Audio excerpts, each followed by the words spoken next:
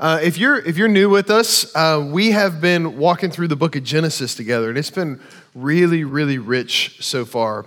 And I just want to note one of the themes we've been seeing so far, which has been this, that God is moving us, he's moving from chaos to order, but he doesn't stop with order. He doesn't stop with just creating a world that's orderly and that works and functions. But he goes on to bring fullness to his creation so that we can worship and enjoy him with our lives. So I got a question for you. How many of you have played the game Fishbowl before? Anybody? Fishbowl. Like, it's got to be, okay, there we go. Yeah, back there. It's good. Fishbowl. Okay, so here's what Fishbowl is. Yeah, Russell's excited about it. Fishbowl is this, and Russell can correct me if I'm wrong, but Fishbowl is a combination of 3 different games. It's the game Taboo, Charades, and Password. It's absolute chaos, but it's a blast. Okay, so everyone, here's what you do. You divide into 2 teams, and everybody puts like 3 phrases or words into a hat or a fish bowl, probably is where the name came from. And you put them into the bowl, and then you divide up into the teams. In the first round, you're playing like Taboo, which is this. You're describing what is on to your team, what is on your piece of paper without saying the word or the phrase that's actually on there.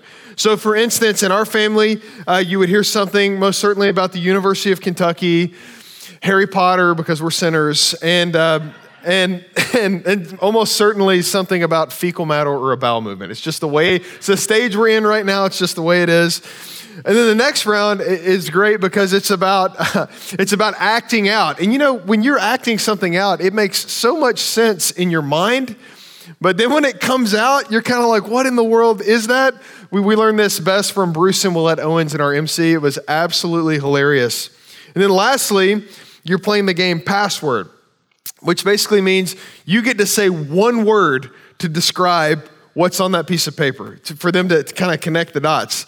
And what you see is that it doesn't really, about this game, it doesn't really matter about the knowledge that you have of what is on that piece of paper. What matters more than anything is the knowledge that you have about the people in the room. That's why if you're playing the password phrase with Patrick Choi and you get the word hopeless, you wouldn't say things like despair or life apart from God. Instead, you would say Atlanta sports, and he would totally get it. It's just what would happen. He would get it. So the text that we're in today draws out the commonality that we have as mankind. And it shows us really how crucial it is to understand Genesis 2, because it kind of uproots a lot of what we're experiencing culturally right now. The redefinition of things that God designs, all that kind of stuff. And from a biblical point of view, mankind can only get on the same page by starting from the same place. Did you hear that? Mankind can only get on the same page by starting from the same place. Genesis 1 and 2 help us to do that. So when you think about Genesis chapter 1, think about the big picture view of creation.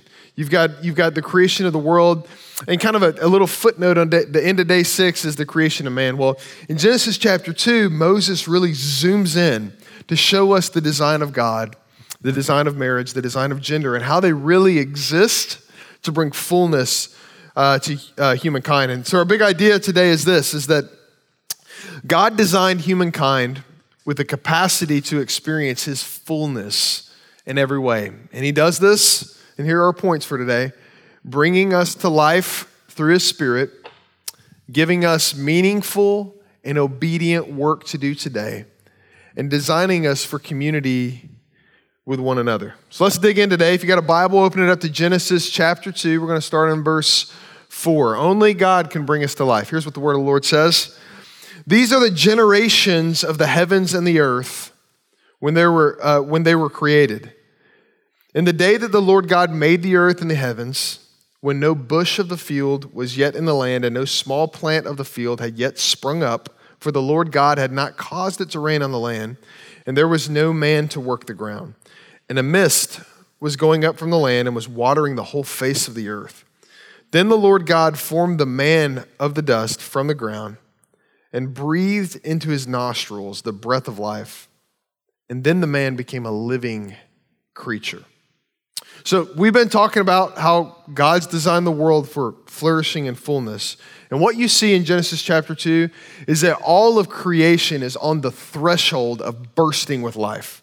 I mean, it is poised, it is ready. The trees are ready to bear fruit. The seed is ready to grow. The animals are ready to reproduce. Yet there's this lifeless man created in God's image without the life of God in him. And God just seems to be so interested in mankind's dominion of his world that he pauses everything until he breathes life into the man. Consider that. Isn't that amazing? It shows really the preeminence that mankind has over creation, what he's existed as for. And so he starts off with this phrase, these are the generations of the heavens and the earth. And this is significant because Moses is actually looking at a bigger picture than Genesis 1 and 2. He knows God's plan, Abraham through Israel, and he has the promise of the future king who's going to come. And he zooms out and he speaks to this concept that's really future oriented. He says generations. So the Bible wants to tell us the story of mankind, not just in Genesis, but from Genesis all the way to Revelation. Have you ever wondered why the genealogies are in the Bible? You know, the ones that I get Megan to read every time they come up? Yeah, if you've been around, you know I do that. That's a little trick. The reason the genealogies are in the Bible and the reason the book of Numbers is in the Bible is to connect us to Adam. And not only connect us to Adam, connect us forward to Christ. Because if we're not connected to Adam, we're not connected to the second Adam, who's Jesus Christ. If we don't agree about the coming of the first man, Adam, and our identity found in him, how will the second man, Jesus, ever save us? This is why you see these. And we don't talk about the beginning that often. And I think this is the reason why Jesus and his good news is so dull to our senses sometimes. It's because we don't think about the whole story, the cosmic redemption that God planned before the beginning of the world to save us through his son, Jesus. That should never get old to Christians. And I think it does sometimes because we don't think about the big picture. Now, he says that he creates man of dust, but the dust is not enough to animate him. He needs the breath of God. So, you know, it's not that the dust was bad. The dust was good because everything was good. But I think he wants to show us in a lot of ways that we are not like God, that we're dust. But in other ways, we are like God because we have his breath inside of us. So you kind of have this picture of like a lifeless corpse that CPR is being performed on. Anybody train on CPR? You got that little dummy, right? And you get down there and they change the rules since I've been trained. But, you know, or you think about, if you're like me, you think about The Sandlot when you see CPR happen, right? Anybody? You haven't? A couple of you seen it, good. But anyway, it's this super intimate image of how mankind was brought to life. Think about that. God could have spoke us into existence. He could have spoken breath into our lungs, spoken life into us, and he chose to be face to face and breathe life into us. That indicates what kind of relationship he wants with you and I for all the generations that we'll ever live. An intimate, personal relationship. So the Spirit of God is breathed into the man's life. And what we see is that if the breath of God isn't breathed in, it doesn't matter what your physical body looks like, what your physical activities look like, because you're dead. But God designed us to be alive. We know that because of the fall, the scripture said that we're dead in our sins and our trespasses. Let's look at Ephesians chapter 2 just real quick here and connect the dots from Adam to Jesus here. Scripture say this, and you were dead in the trespasses and sins in which you once walked, following the course of this world, following the prince of the power of air, and the spirit that is now at work in the sons of disobedience. Do you hear the generational language there? The sons of disobedience. That's every generation after Adam, the sons of disobedience. That is us apart from Christ. And he says, and he goes on to describe us, he says, among whom we all once lived in the passions of our flesh. We did whatever we wanted, carrying out the desires of the body and of the mind. And because of this, we by nature were children of wrath like the rest of mankind. Now, if you don't read Genesis chapter 2 and understand the fall and why Jesus came, you won't understand this. You'll just think that God's a bully. You'll just look at it and you'll just say, God just is not that loving. Like, how could he say I'm a child of wrath? It's because we don't understand the consequence of what happened in the garden. And we don't understand the supply of what Jesus came to give us in redemption. So he basically shows us that we are that lifeless corpse lying on the ground of the Garden of Eden without the Spirit of God being breathed into us. But the thing that makes our God so different is that our disobedience does not stop his love. Listen to the rest of verses 4 and 5. But God, okay, there's a transition here. He's pulling on resources in and of himself, affections in and of himself, not things that he feels about us because of what we do, but because of what's in his heart. But God, being rich in mercy, because of the great love with which he has loved us, even though we were dead in our trespasses, made us alive together with Christ. By grace you have been saved. He breathed the breath of the Holy Spirit into us when we were dead and animated our lives again. That's what Jesus has come to do. The breath of life that we were designed for is gone because of sin. It's sucked out of us. We may be physically alive, but we're spiritually dead. We're just like the walking dead, apart from the Spirit saving us and animating us and filling us with his breath.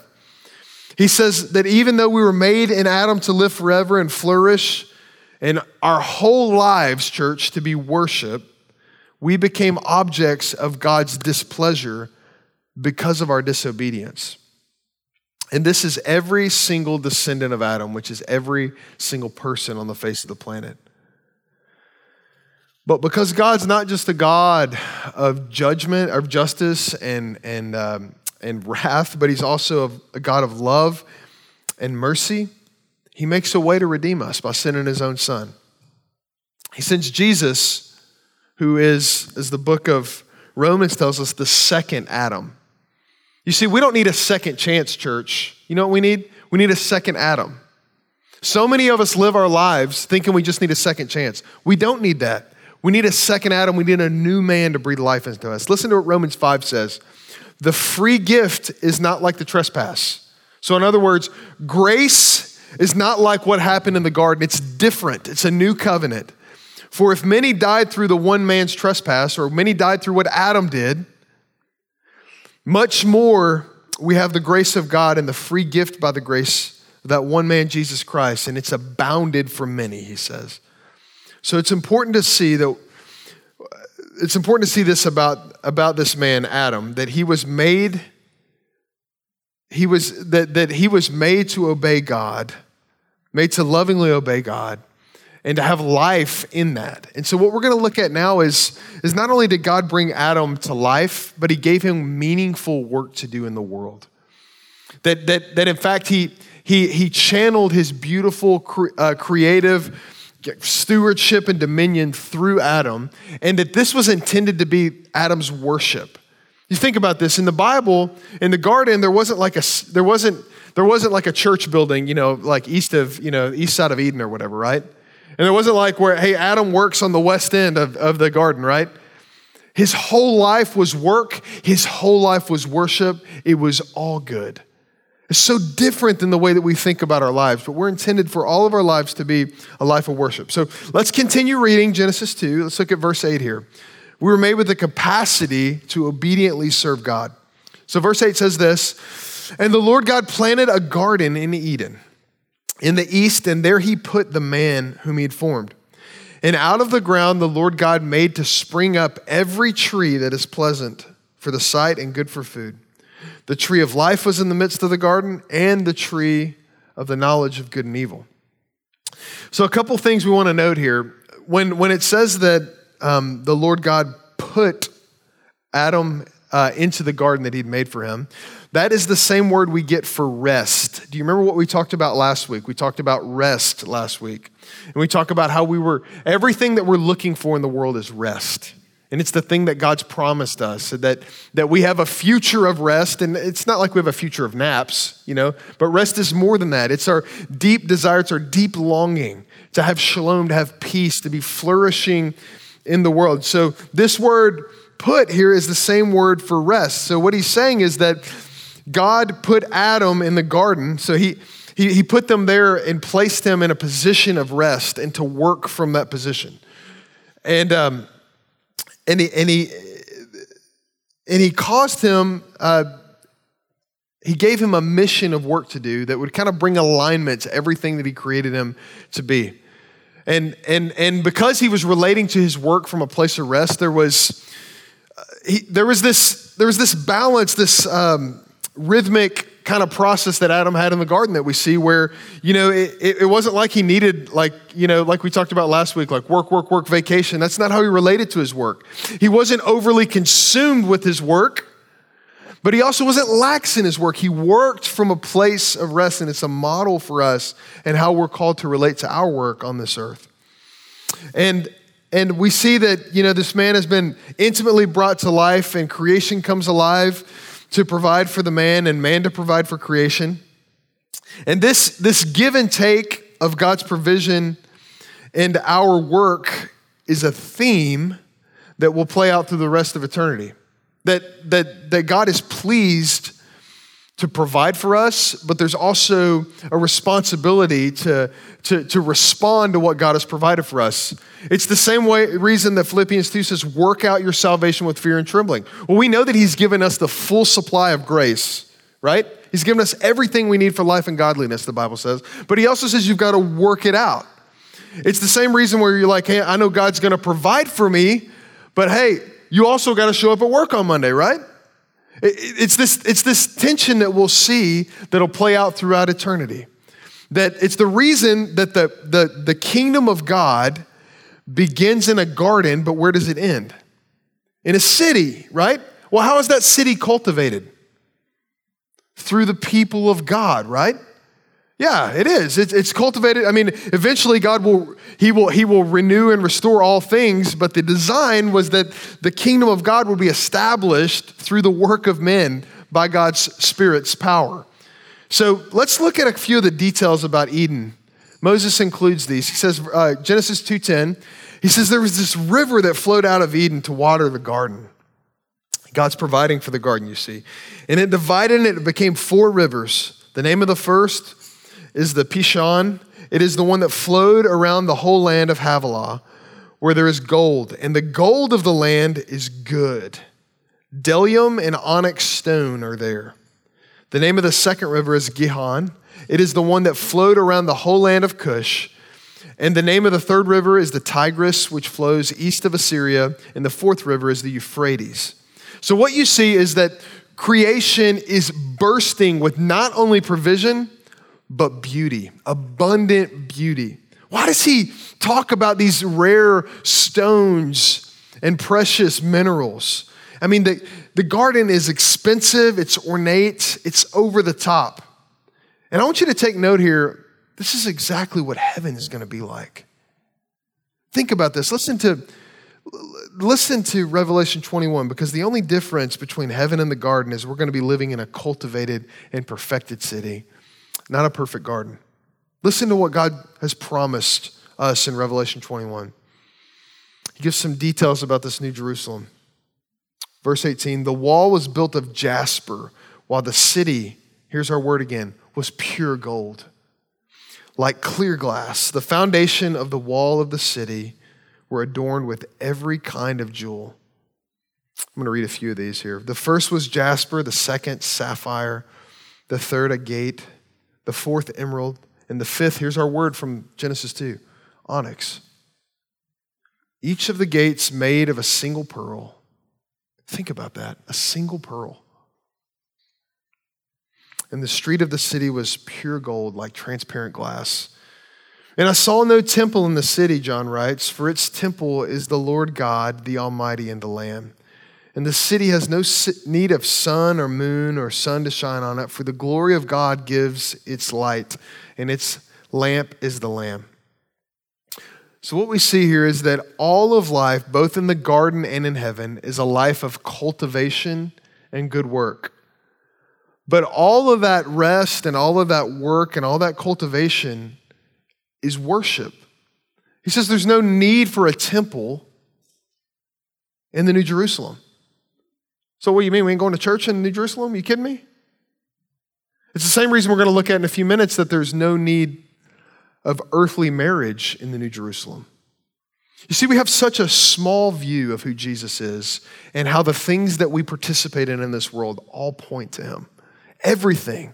And that's why everything that we do, everything we were designed to do, whether it be work or whether it be to, care for a family, provide, to rest, all of those things we're made to worship out of. There's no bifurcated nature of worship in God's economy. He's designed us to be whole and integrated beings. I mean, let's tease out the potential a little bit here. Can you imagine being in the New Jerusalem and you go out to the apple orchard and you're picking apples and Jesus is telling us about how fruitful our lives have been in this kingdom? Or could you imagine planting seed and Jesus reminding us of all of the work that he has done throughout our lives? And he says, well done, good and faithful servant. He just reminds you of the work that he's done through you. Or maybe seeing the saints of old, Peter, Paul, John, Luther, all those guys, family members, and Jesus reminding us how we were always made to be a part of the family of God. This is the type of kind of whole life integration that God had in mind in the garden and will be present in eternity. No matter what the work is that we do, it's a work that cultivates the earth and turns the garden into a city. Let's continue reading Genesis 2:15. The Lord God took the man and put him in the garden of Eden to work it and keep it. And the Lord God commanded the man, saying, you may surely eat of every tree of the garden, but of the tree of the knowledge of good and evil you shall not eat, for in that day that you eat it, you will surely die. Okay, so God speaks to the man and he tells him to do two things. Those two things are this: to work the garden and to keep the garden. So, which means this: to cultivate the garden, that our lives are to be about cultivation, but also protecting the garden. They were called to steward things. And when he gives this command, he tells them that he can eat from everything in the garden. I mean, thousands of things in the garden that God's created. Millions, I don't know, lots. But there's just this one. And if you eat of that one, the very breath that I gave you to bring you to life will be gone from you, he's saying. The very presence of God, the very holistic nature of flourishing with God will be removed from you. And Adam, he's been feasting on the tree of life. I don't know how long Adam was in the garden before sin occurred, but it's tasty and he's been enjoying communion with God. And there was this picturesque wholeness, the types of things that we long for, no jaw-dropping headlines, no political mailers for you to throw away. I mean, no friction with God and creation, no family drama. Jesus came to restore us to that type of wholeness and flourishing. Have you ever wondered why Jesus' favorite place to pray was what? A garden. Think about that for a second. Out of all the places that Jesus could have prayed, why in the world would he go to a garden to pray? Do you think he was thinking about what existed in the garden? Do you think he was longing for his people, those who would die to save, to be restored to that type of fellowship that they had in the garden? I think so. You ever wonder why Jesus, whenever he was coming into the Jerusalem for the Passover feast, the week that he's going to be betrayed and crucified and raised from the dead, when he's coming down the Mount of Olives for the triumphal entry, we celebrate Palm Sunday, he's coming down the Mount of Olives. Right before he starts that descent, what's he do? He curses a what? A tree, a fig tree, right? We're not told what the tree of the knowledge of good and evil, what kind of fruit it has on it. Maybe it has figs, I don't know. Why would he curse that tree? Could it be because of all the pain that his people have felt from eating of the tree that they weren't supposed to? See, Jesus, his whole mission was about bringing us back to the land of Eden, but a cultivated Eden, a new Jerusalem. And you see these themes over and over and over again, that Jesus is trying to bring us back home. You see, this is why the theme of obedience is so crucial. Because the command that God gives him here is the first kind of instruction that he gives him that comes with a consequence, he's making a covenant with Adam. He's saying, Adam, you're going to have life forever if you obey me. There's just this one thing you can't do, and then life is going to be removed from you. You'll die. And Adam disobeys him. So this is where obedience kind of comes into play. And here's the thing about it for us as Christians is if we don't grasp the essential nature of obedience, if we don't think that we ought to obey God as Christians, then we'll never have any assurance that God is with us, that he's forgiven us, and that he loves us. Because truth is kind of it's a wandering target, right? But if we don't grasp the essential nature of obedience that leads to flourishing, we won't value repentance as Christians. So when you think about your life and you think about, the things in your life that haven't lined up with God's will, the things that have proved that we're of this world, not of God, right? What do you do with those? The scriptures say that we're called to confess our sin and to repent of it. And James 5:16 says that when we confess that sin, that healing comes when we confess it to one another. You see, this is why the Bible says that it grieves the Holy Spirit when we disobey and rebel against God as Christians. Because see, what God's done is he's given us back his Spirit. He's given us back his abundant life in Christ. And whenever we disobey and we continue to sin, we grieve his heart because he's done everything to save us. So Genesis 2 makes me ask the question of myself, how important is repentance to me? Or do I just kind of brush over sins and let truth be a moving target? Because when we confess our sins, I know it's not fun to do. What we're doing is linking ourselves back up to the God of Adam, who came to restore us through Jesus. So let's look at our last point now. It's the point that I could have made the whole sermon about, but I wanted to show you kind of the full picture, that we were made to deeply desire community and our communion with God. So God's created us for flourishing. He's proved to us that he's created us through flourishing by giving us work to do and then putting parameters of obedience on that work. But what we see here in Genesis 2 is that work was not enough for God to reveal himself to us and us to know God. Let's listen to Genesis 2:18 through 25. The Lord God said, "It's not good that man should be alone. I'll make a helper fit for him." Now out of the ground the Lord God had formed every beast of the field and every bird of the heavens and brought them to the man to see what he would call them. And whenever the man called every living creature, that was its name. The man gave names to all the livestock and to the birds of the heavens and to every beast of the field. But for Adam, I found a helper fit for him. So the Lord God caused a deep sleep to fall upon him, and while he slept, he took one of his ribs and closed up its place with flesh. And the rib that the Lord God had taken from the man, he made into a woman and brought her to the man. Then the man said, "This at last is bone of my bones and flesh of my flesh. She shall be called woman, because she was taken out of man. Therefore a man shall leave his father and his mother and hold fast to his wife, and they shall become one flesh. And the man and his wife were both naked and were not ashamed." So, first part of this, the Lord sets Adam loose to live out of his design, to do his work, his dominion, creative work. So he's functioning and exercising authority, and he's giving names to all the animals, and sometimes, it's like, maybe you hear like a name that's different for a person. But when you think about the names of some of these animals that Adam made, and I'm not sure about the etymology and how they've changed over the years, but here's some kind of interesting names. Anybody ever seen a spiny lumpsucker? How about a pink fairy armadillo? Or my personal favorite, the satanic leaf-tailed gecko. That one was a little too personal for Adam, I think.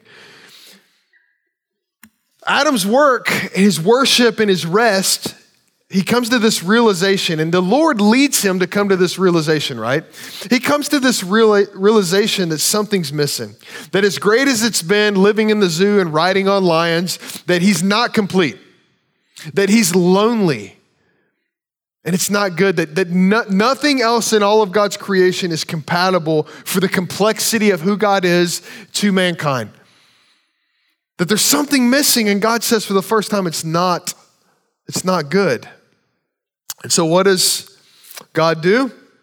Well, he causes a deep sleep to fall upon Adam. And I just want all the ladies to notate that God's best work was done while man was taking a nap.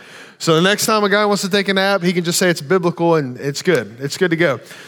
But God takes from Adam, and the reason why it's so important to understand why God created out of Adam is because if God would have created out of the dust again, we wouldn't be restored in the second Adam, Jesus Christ.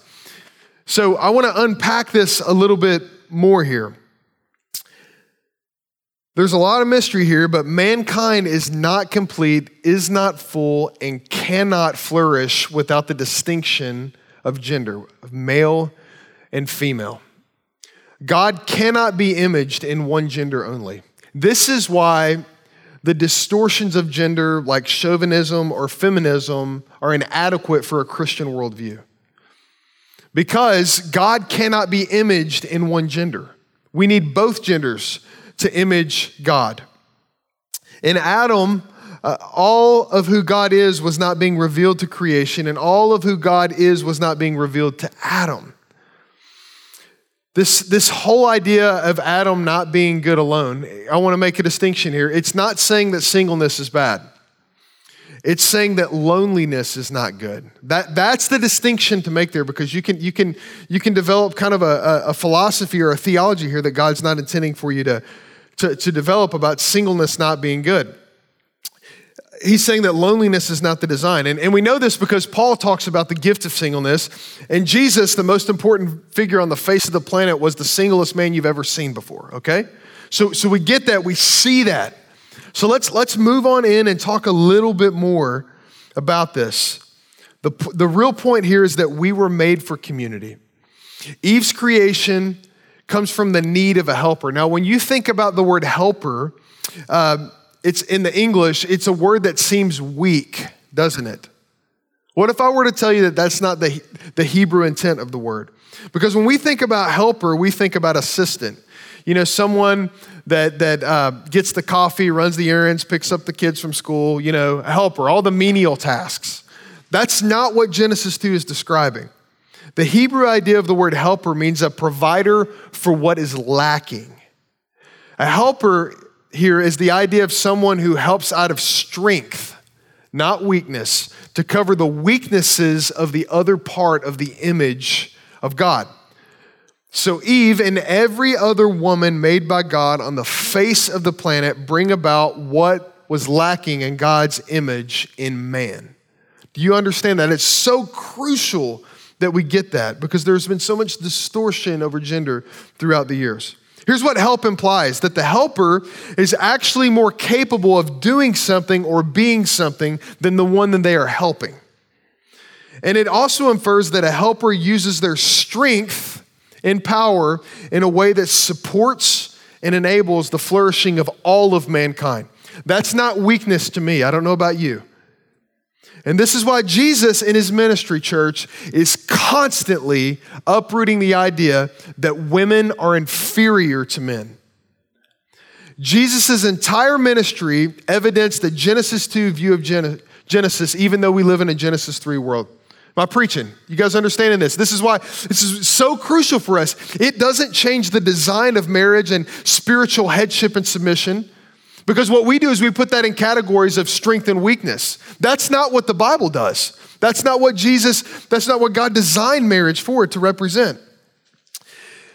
So how should Christians understand gender? I'm going to get to marriage in just a second, but I want to pause on gender. The first thing that we've got to say about gender, and this is so crucial that the church understand this, because the culture is absolutely going off the rails on this right now. Megan and I were on a trip in Europe, and she sat next to a psychologist that helps children change their genders. This is here. This is right here. The church, we are the only ones with the worldview and the power of the gospel to demonstrate this faithfully. Gender is given by God because without God, man is not alive, and God gets to define it for us. Gender identity, it's not a social construct, it's a biological reality. And here's what it means. It means that only through accepting and understanding our maleness and our femaleness can we really understand ourselves. Male and female are equal yet complementary. And there's all kinds of distortions on how we view gender, right? There's all kinds. And I would venture to say this, if you think that the fall has not hit how you view gender, you're mistaken. Because it has left no stone unturned in the world. You may not be coaching your children up for a sex change surgery, but you may think too highly or too lowly about a gender. You may have distortions in the way that you think about gender. It is imperative that however it is for you that their brokenness exists, that you do not hide this. Because it is absolutely agonizing to wrestle through how sin has hit our view of gender alone. It is so impossible. But here's the thing, is that so many churches are not equipped to help people wrestle with this. And it's because they don't understand grace deeply enough. They don't understand. We get too wigged out on our own phobias that we can't help the church flourish. At New City Church, our heartbeat has always been that there not be one sin that's taboo enough to keep it in the dark. Remember what the book of 1 John taught us? That if we walk in the light as he is in the light, right? That we'll have wholeness and flourishing and that God will bless us, right? That we're not called to live in the darkness is to live without the Spirit's power at work in us. John talked about this over and over and over. Lean into this, whatever it is. If you're a parent, lean into that. Your kids are going to have questions. They're going to have friends. They may have things that they're dealing with on their own. Do not think that God cannot work in their lives or your life, no matter what it is. Because God's grace is much stronger than our sin. And the resurrection proves that for us. Let's talk a little bit about marriage here as well. The biblical view of marriage is male and female. It is the only way to fulfill the cultural mandate from a biological point of view. It's clear in the scriptures. But it also, the other thing I want to say about marriage is this, is that most importantly, marriage is given to reveal to us the nature of who God is. Listen to what Paul says in Ephesians chapter 5. He echoes Genesis 2, he says this, therefore a man shall leave his father and his mother and hold fast to his wife, the whole leave and cleave thing. And the two shall become one flesh. This mystery is profound. Now he's not talking about the mystery of like how different men and women are. He's talking about the mystery of how marriage is not even about those two people that are married. It's about Jesus. He says that it refers to Christ in the church. So the mystery of marriage is becoming one flesh, of intimacy in marriage is actually about Jesus. So let me say it again. Marriage is not about us.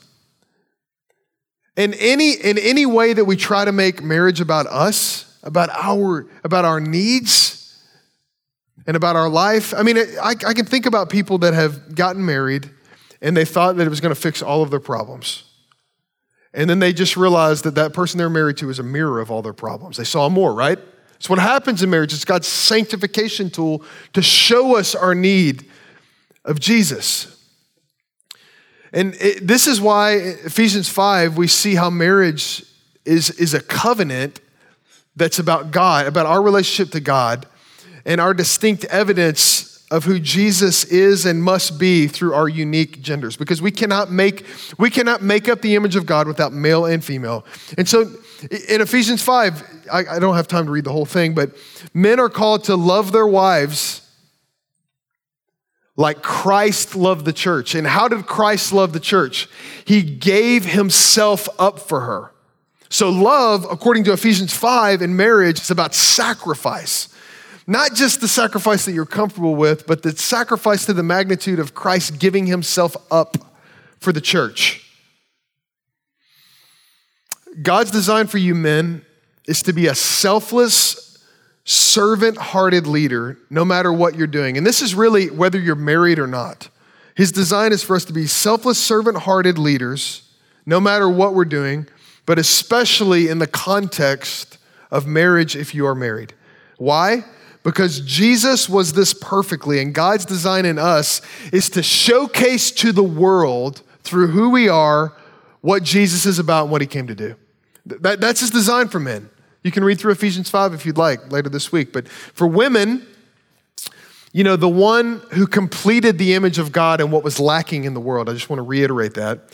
God has made you fearfully and wonderfully to be led by and to be served by your husband. And when we get on to Genesis 3, we'll see that the way the fall has hit women is they said there's going to be times where you don't want to be led. And it's because, you know, your husband's a knucklehead and he's getting it wrong. And yeah, all that stuff's going to exist. But kind of the recorrection in Ephesians 5 is that you don't let your husband lead you because he's good at leading, but because Jesus is leading you. That's the difference, is what he's talking about here. And he says, he's talking about this, and he says, the most kind thing you can ever give your husband as he imperfectly leads you is respect and dignity. That's what Ephesians 5:33 says. Not because he deserves it, but because Jesus does. And Jesus is lovingly working out his image in that man as you submit to him, even in his sometimes faulty and often tardy spiritual leadership. It's how God's designed the world to showcase himself. You see, marital love makes visible how God loves the world, totally, faithfully, freely, and fruitfully. For Christians, the love between spouses is meant to reveal how God loves the world. But may we never worship the idea of marriage or our spouse. You know why? Here's what's going to happen in eternity. The first thing that each of us are going to do that are married is get divorced and be married to Christ. Matthew 22 says there's going to be no marriage in heaven because the whole point of marriage is to point you to the marriage that you will have with Christ. This is why we can say this, that marriage doesn't make sense without Jesus, without the Spirit empowering you. And we see all kinds of distortions of this in culture. We see all kinds of ways that people live outside of God's design for marriage, whether it's folks that are not equally yoked getting married and trying to make sense out of life and realizing that they don't have the Spirit, it doesn't really work. Or whether it's things like homosexual marriages, really living outside of God's design. Genesis 2 serves to recenter all of that for us and to show us God's design. And, while we wait for that glorious day, no matter whether you're single or married, we can say this, that we were not made to be alone on this earth. We were made for communion with God and community with others. There's no other way to be human. And I don't know about you, but this has probably been one of the most lonely years of my life. Anybody else? It's been a lonely year, right? Haven't seen your friends, haven't seen your family, been cut off because of social distancing and pandemics and quarantines and just the hostility of it all. And I was reminded this week as I was reading Mark chapter 14 that Jesus knows what it's like to be lonely. Jesus in the Garden of Gethsemane who's praying, you remember he just wanted his disciples to stay up with him and pray with him. He just didn't have the strength to do it. And that would lead Jesus into the most lonely few days of his life when he would endure the cross alone because only a lonely man could save lonely people. And he took it to the cross alone to redeem us. And that's why we have hope, even in the midst of our struggle with God's design. So I want to pray for us and we're going to turn to the table together. Father, we thank you that even though we experience so much struggle in how you've made us, so much pain and questioning, whether that's in how we view marriage or singleness or gender or even how we relate to work, all of those things that you've designed for us. You've promised that you're making all things new in us. And we're reminded today that you are. And so, Father, I pray that you'd help us as we can't wait, Lord, to be made whole with you. We can't wait